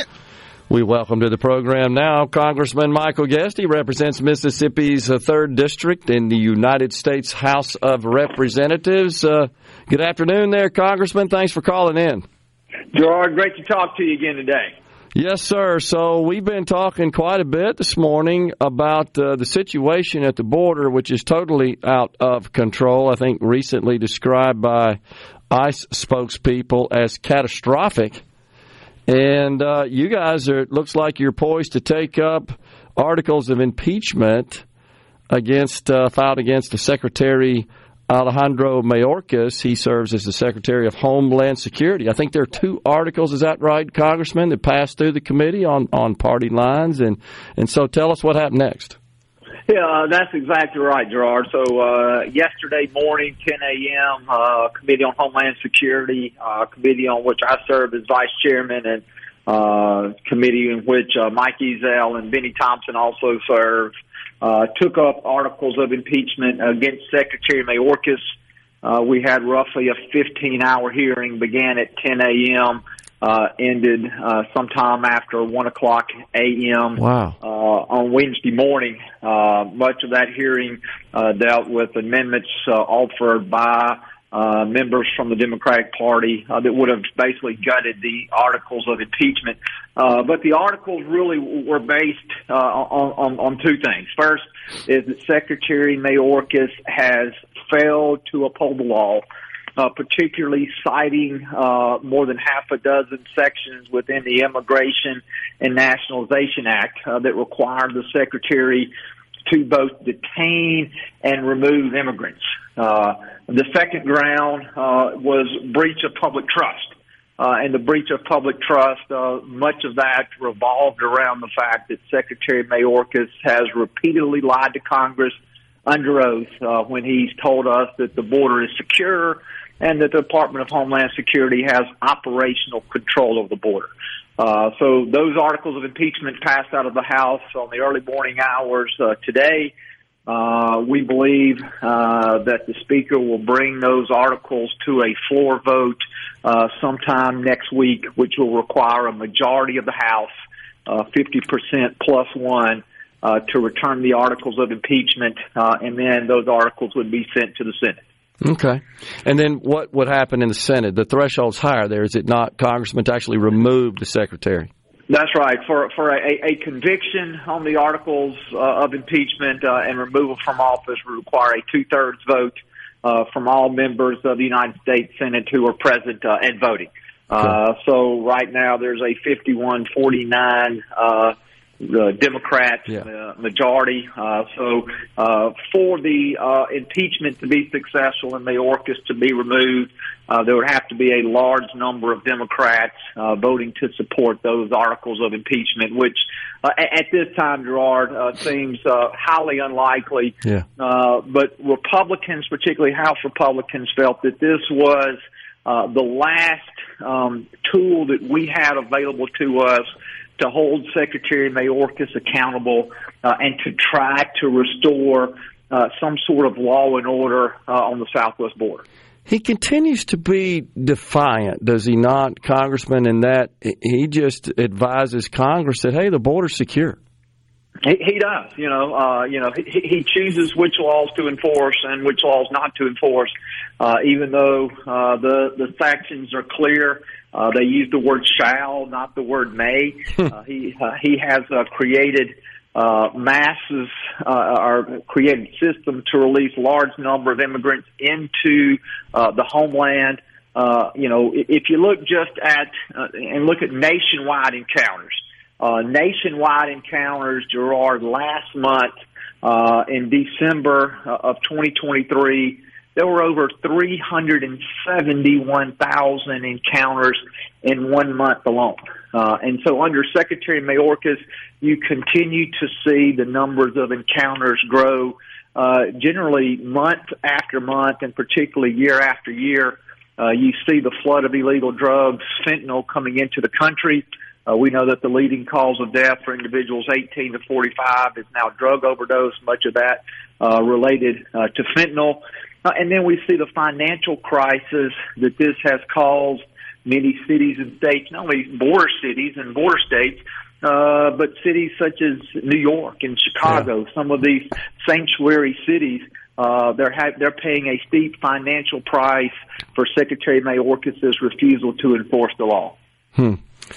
Wow. And then I'm sure you've been keeping up with this. The president, when questioned by reporters about the border, he says he doesn't have any authority to secure it. But we've since learned, of course, did a little research on that. He, in fact, does. He does have that authority. And the Speaker of the House, Mike Johnson, has shared those authorities with him on Twitter. You're exactly right. He has the same authorities that President Trump had and the authorities President Trump used. We see this president chose to day one dismantle the Remain in Mexico policy, which was probably the most successful policy we had in controlling the border search. Yeah. He stopped wall construction. He implemented a catch and release program. Yeah. The thing that I find interesting is last week the president, when questioned by a reporter, and when asked, does he believe that the U.S.-Mexico border is secure, his answer was, no, it's not. I haven't believed that for the last 10 years, and I've said that. And then he ended with this phrase. He said, give me the money. Yeah. This seems to me to be, as we're looking at least his motivation for securing the border, I think is twofold. His motivation is he wants more money for the Department of Homeland Security. and he's not wanting to give in policy changes. And so the additional funds would just allow him and the administration to process immigrants through quicker, probably continuing the cycle that we've seen. But we also know that this is becoming a political liability for the president. It is an election year. He is getting beat up in polling. Some recent polling I saw today in battleground states, when asked who you trust more on immigration, Donald Trump or Joe Biden, President Trump had a 22-point advantage. And I think this president is seeing that. He's worried about his polling numbers. He's worried about his reelection. And that's the only reason he's paying any lip service to the border. Yeah.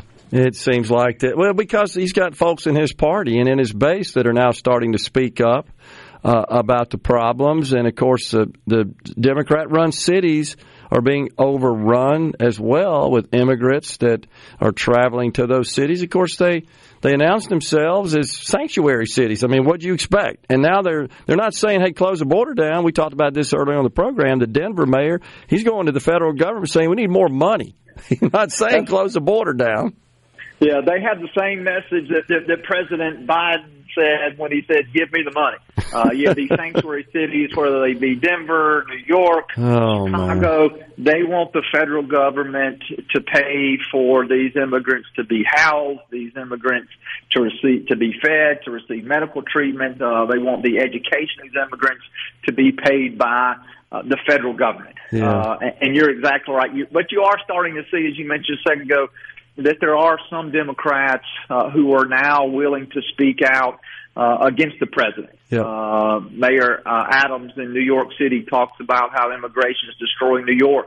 Vicente Gonzalez, who is a representative who represents a portion of the southern border, is continuing to talk about the crisis in his communities. And so it is refreshing to see that there are at least a handful of Democrats who are now seeing this for what it really is, and they're identifying the impact that it's having in their communities. Man, it's just unbelievable. I mean, it truly is. I mean, and the thing about this issue, Congressman, this isn't like some deep embedded text in a bill somewhere that's going to ultimately get passed to cause problems. This is something you see with your own eyes. I mean, so it's so visual. It has such a strong visual impact when you see the images, when you see the reporters on the border, or even yourself and other members of Congress down there and in the background. And I believe that's the reason Joe Biden won't go, because he knows reporters are going to follow him, and they're going to capture exactly what we all see every day, just as a matter of consuming news, that it's just porous is what's going to happen. You're exactly right. You turn on the news, particularly Fox News, which does a great job of covering the border, and you see day after day, week after week, month after month, just the surge of immigrants coming across the border. But what we've also had the opportunity to do is hear testimony from people whose lives have been affected by what we've seen happen. Yeah. People whose loved ones have been killed by immigrants who are in the country legally, or their children have died of drug overdoses. We got a break right here. Have you got to go, or can you hang for another segment? I'm happy to hang on for another segment. Okay, great. We'll get into some other stuff. Congressman Michael Guest is our guest on Middays. Stay with us.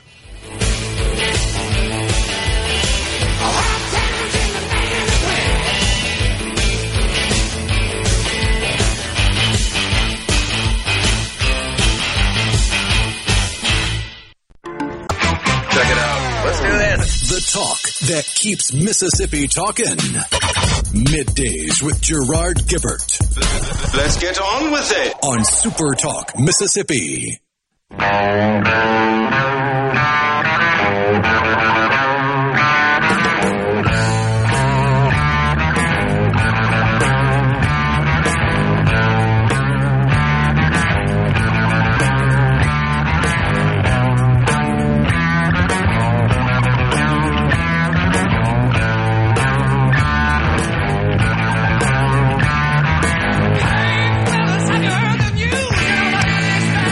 We are back, everyone, in the Element Wealth studio. We're visiting with Congressman Michael Guest in Washington. He's called in, joined us today. So, Congressman, this immigration deal in the Senate, that I believe has been spearheaded by Senator James Lankford of Oklahoma.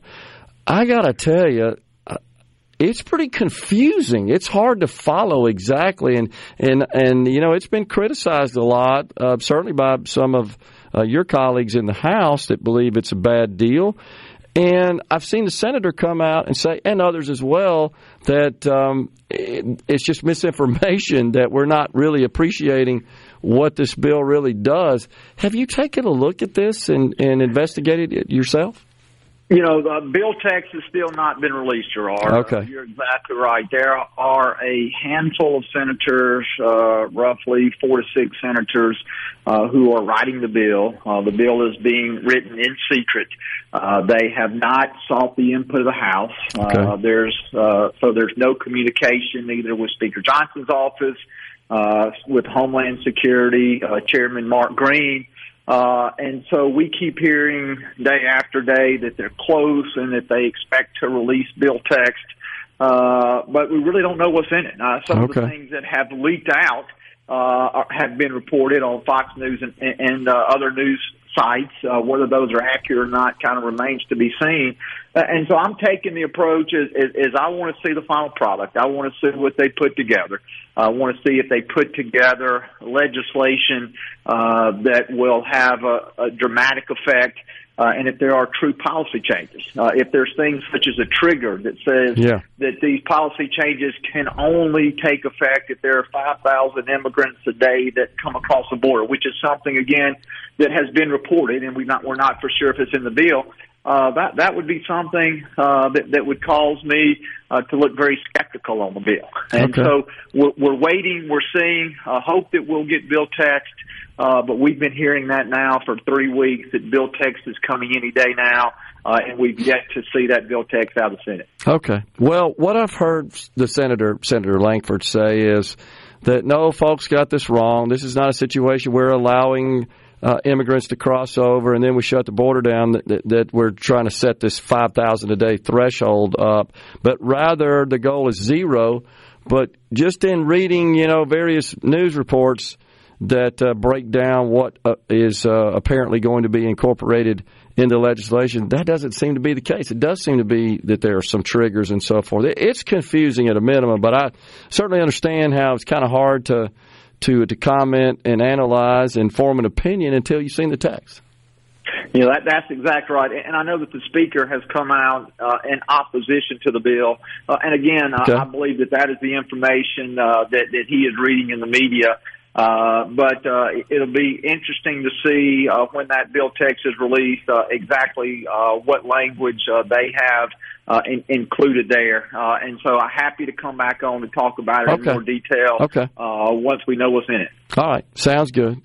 Right now, I guess the question we all have, we talked about it earlier, why can't we just shut the thing down? I mean, it's the question on everybody's mind, and I know that's easier said than done. But those of us who are concerned about just the surge, which has been off the charts since Joe Biden's been in office, we just want to shut the thing down.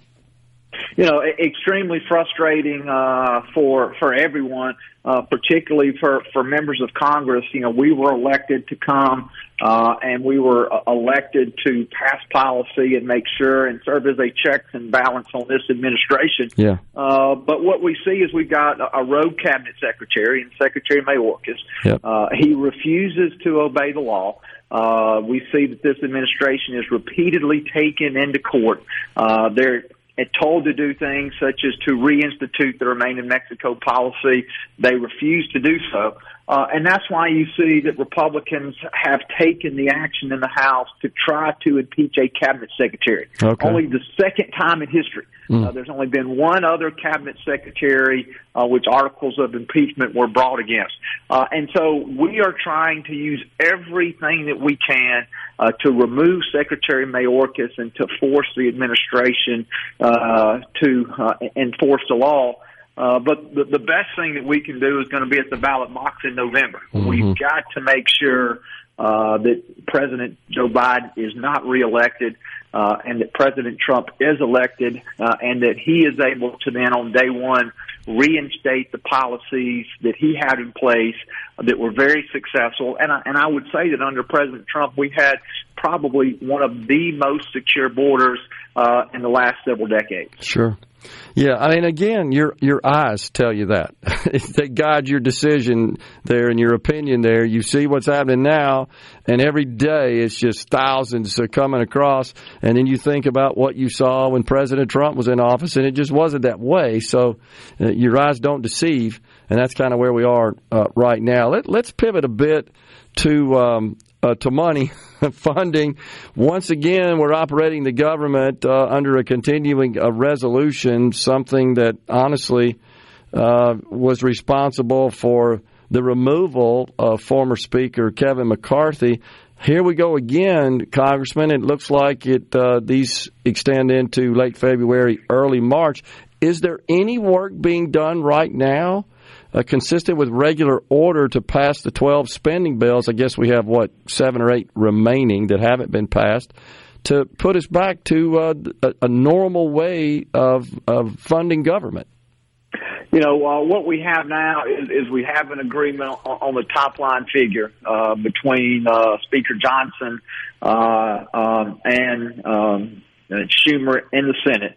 And we've also, just late last week, we've reached spending levels, top-line spending levels on the individual spending bills. There's 12 individual bills. Those top-line spending number on each bills are called the 302 allocations. And so we finally have those figures where we can begin in conference, where Republicans and Democrats, House and Senate, are writing these bills together. And so we are going to be able to begin the process of marrying up the House and Senate versions on the different appropriations. But one of the things, in addition to that top line figure, that we're going to be having disagreements about are policy riders. Policy riders are where Republicans would seek to put into a spending bill language that may say that the only flags that can fly over a veterans cemetery or veterans hospitals are military-related flags. So right. I know that last fall we had LGBTQ flags that were flying over a veterans cemetery. Several people were angry about that, and so we included language in the House bill that would prohibit those flags, or Black Lives Matters, or really any political flag from flying over a veterans cemetery, because it's just inappropriate. But those are going to be the types of things that we're also going to be arguing about, fighting about, because I think it's important for conservatives that we see conservative wins and conservative policy riders included in these spending bills. Yeah, absolutely. So the other thing that, before we go, is this bipartisan tax deal that is being debated as well, which would restore some of the Tax Cuts and Jobs Act, the Trump tax cuts, provisions that affect businesses, not the individual provisions. But in exchange for that, we're modifying the child tax credit, making it more generous. Do you have you looked into that and having a position on that yet? We're continuing to look at it. At this point, I'm leaning towards supporting the measure. Okay. I think any time that we can cut taxes, particularly, but you talk about the business taxes for research and development, them being able to quickly write off those expenses. Those are something that we routinely hear from our businesses about. And I know that there'll be a lot of Mississippi families who will be affected by the child tax credit, and if that amount is increased, it will benefit the citizens of our state. I ran for Congress to lower taxes, and I'm having the opportunity, or will have the opportunity, to vote on a bill to do that probably later this week. I understand it's not a perfect bill, but again, in divided government, you have to take your wins when you can get them. Well, restoring those tax deduction and credit provisions, I think, is critical to continue to grow our economy. And as you know, they're scheduled to be phased out even more under the original TCJA. So I think restoring those and making them permanent certainly is a good deal and is a good move there. But as always, we appreciate you joining us today, Congressman Michael Guest, and I'm sure we will be talking to you soon. Stay safe, sir. Thanks, Gerard. We're coming right back, folks. Half an hour left in the Element Wealth studio. sun, I say it's alright. Here comes the sun. Here comes the sun. It's alright. It's alright.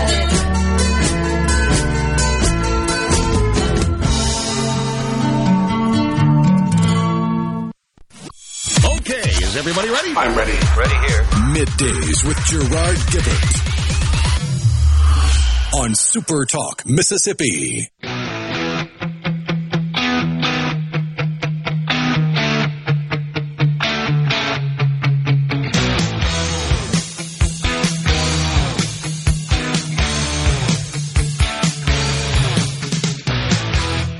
See it all around you. Good loving gone bad. And usually it's too late when you realize what you had. And my mind goes back to a girl. Welcome back, everyone. It is Midday SuperTalk Mississippi. I wanted to follow up on the final question I asked the congressman about this bipartisan tax deal. It's $80 billion. And there's dissension, and shall we say, or division, maybe is a better way to put it, in the Republican Party in terms of those who support this measure and those who oppose it. And those who oppose it do so for different reasons. Now, those who oppose it because they're just, in general, don't want to increase the child tax credit, make it more generous. They, for the most part, are included in this so-called Freedom Caucus that you're aware of. They don't want to. They're all for reinstating the Trump-era tax provisions that benefit businesses, and that's some of the immediate expensing provisions that have been phased out. It would return that to 100%, and then the deductibility of and immediate expensing, actually, of research and development costs, and then interest expense. Now, those are the three major business-related provisions that would be restored.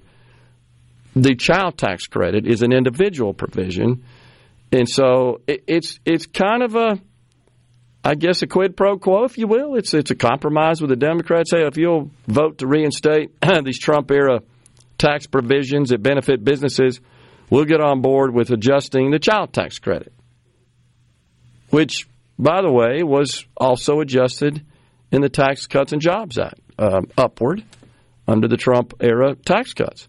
So this, by the way, this modification to the child tax credit falls short of what the Democrats want, which is to restore the American Rescue Plan child tax credit, something we talked about a lot on the program right after it passed, which increased the credit, as you recall, Rhino, to $3,000, making it all refundable, meaning even if you don't have a tax liability, we're sending you a check.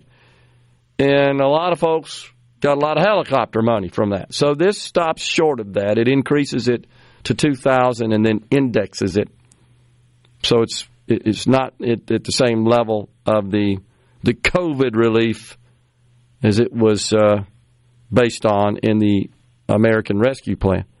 But get this, there are Republicans who oppose this measure, mainly from New York, and I think a couple from some of the other northeastern states of California, because of the state and local tax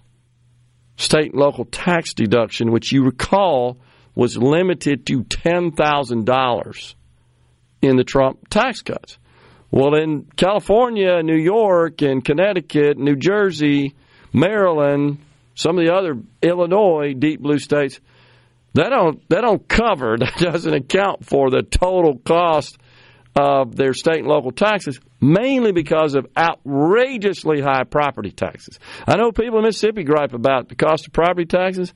They ain't seen nothing till they seen what it costs, what the property taxes are in New York and New Jersey and Connecticut, Delaware. It's insane. Costs more than the mortgage, honestly.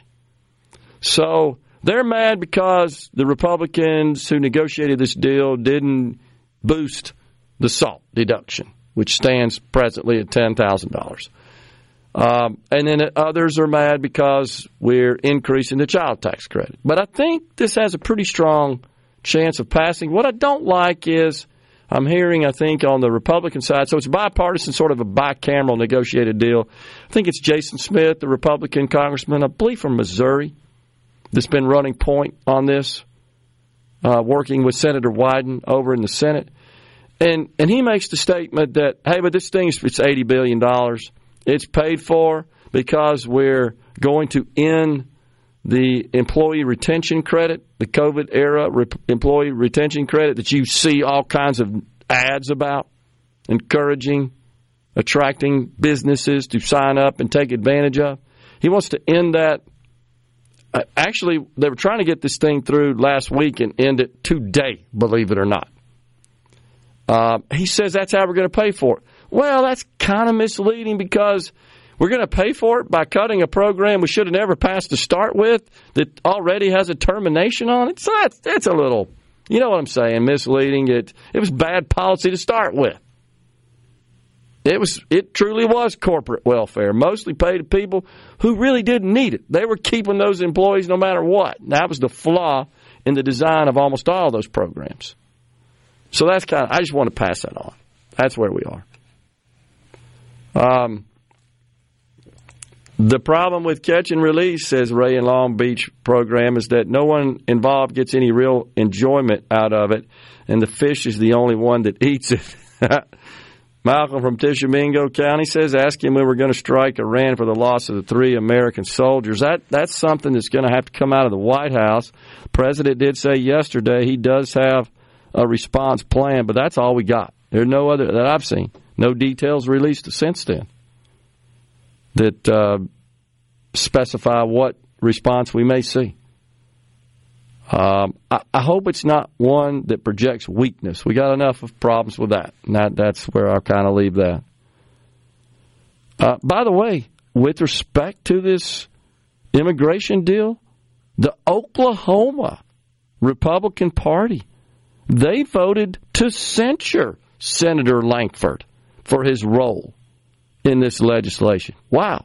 His own state voted to censure him. That's incredible. Or the party in his state. Ain't that something? Some other news I consider positive news I want to pass on. This just released today. Actually, late yesterday. IBM has instructed its managers, you come your butt to the office 5 days a week or quit. Bravo, IBM. Thank you. I'm with you. Now, keep in mind, IBM is one of many companies that are always looking for talent.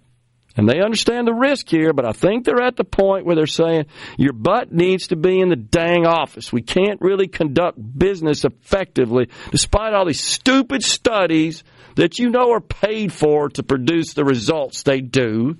Yes, that does happen. And this is garbage. Get your butt into the office. I can't imagine how someone who is young to the organization, new, hasn't been there a while, you want to ascend the corporate ladder and be promoted?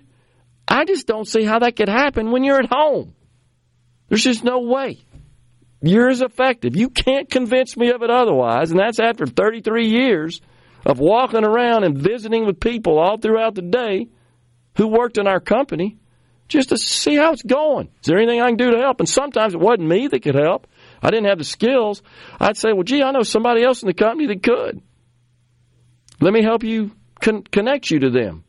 Just that. Just to keep things moving, man. You know that's happening every day in all these other companies, and they're at home. It's unbelievable. Unbelievable. So I applaud IBM. They say executives and managers are expected to be in person 5 days a week. There will be some exceptions for employees with medical issues or military service. Wow. Unbelievable. So this is kind of complicating some of their plans to shed some of their real estate assets, but they're a big company. They know what they're doing. They'll figure it out. But I'm glad to see it. So Thomas in Greenwood says we just need to quit all the welfare to the illegals, and that'll stop and stem the tide. I'm for that. I think it's ridiculous that we are supplying them with all sorts of assistance. I agree with that. I'm not convinced that would necessarily deter the flow.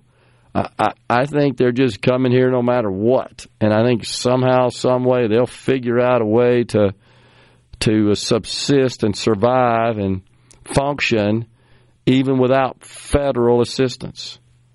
Heck, you got states already willing to go in the hole to do this, and I don't know that the federal government. Maybe they could tie some federal funding to the moves in those states to provide welfare, if you will, services, education services, healthcare services, shelter, all the above to these people coming over. And I fully support legal immigration, but you're supposed to go through the ports of entry, right, to enter this country legally and be processed legally. For asylum, yes. Yes. And by the way, you can't get a work visa unless you've been processed for and cleared for asylum. So they're not able to work. We're sticking them in the dang hotels, and we can't really put them to work because they don't have work visas. Can't do that until you're processed. And they're telling them, 6, 7, 10 years before we're going to do that. It's just upside down. So you know what? You got to stop it, man, at the border. That's what's got to happen. And I just don't know that we're going to make a lot of progress on that as long as Joe Biden's in the White House. Simple as that. He could do it today. He has the power, the authority, by statute today. But he refuses to do that and says he doesn't, which is all you need to know. Final segment of Midday is next.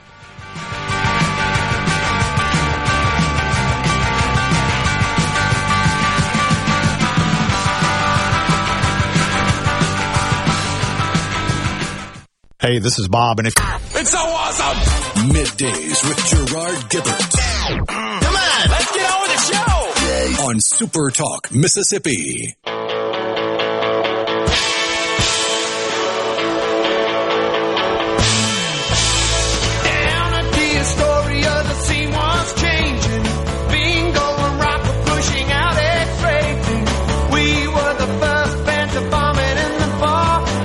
So Larry and Maya says, you got a problem with the so-called Freedom Party? It's the Freedom Caucus.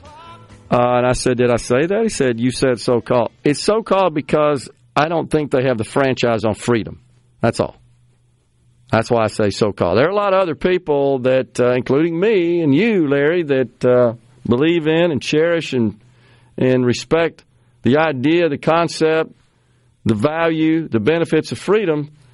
They kind of hold themselves up as being the gold standard there, and I don't think they are the only ones. I'm not saying that they're not freedom-loving members of the House.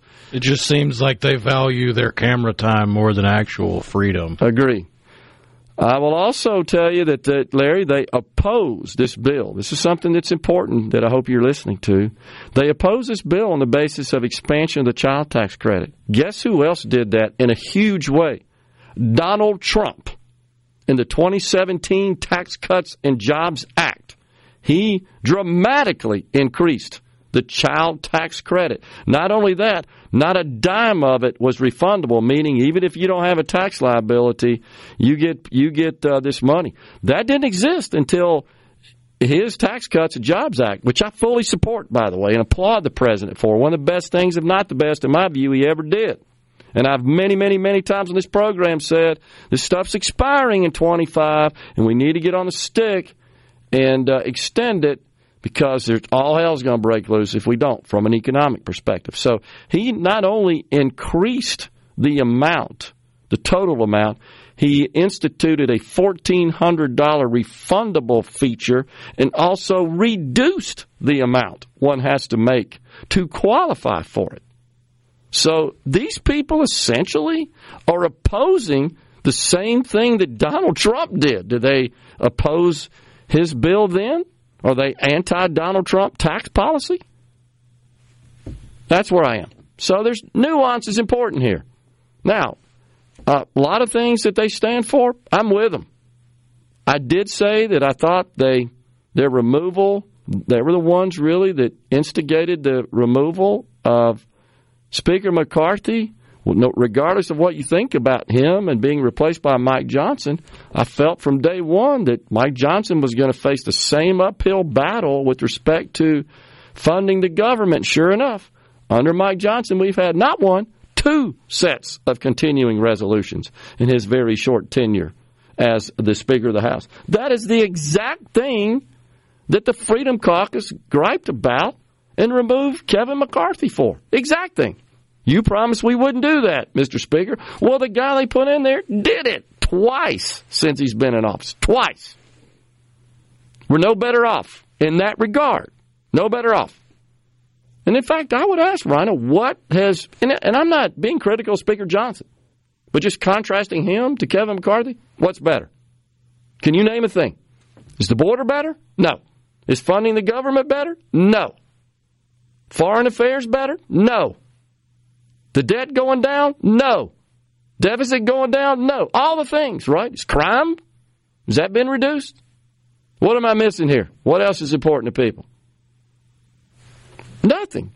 What do? We just a different person at the top of the chamber with a gavel.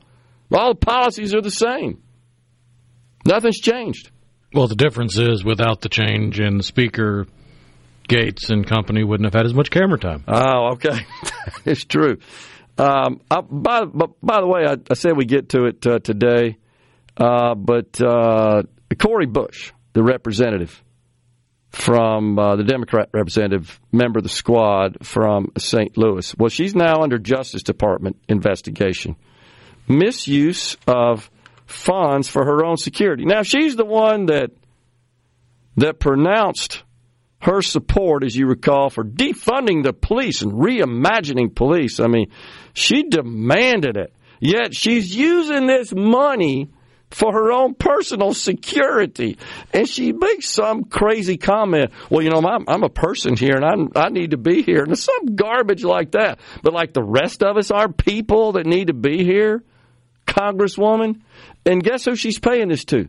Her lover, right? Or her husband? Her husband, okay.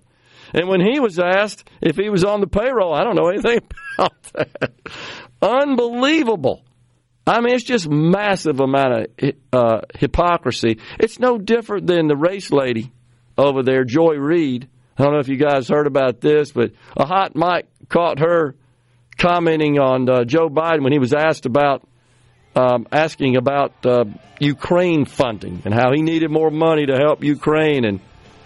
And she made the comment that, oh, yeah, just get us in another effing war is what she said. And a hot mic caught it. So that tells me you're a phony. You're one thing on the camera and another when you're off. Is that not what that signals? She's a miserable, sad sack in both situations, exactly. But yeah.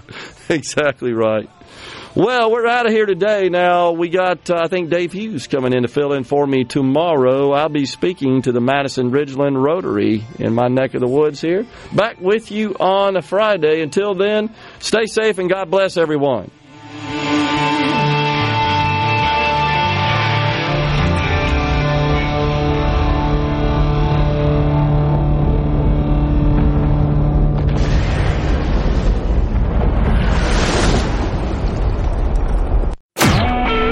SuperTalk Mississippi Media Production.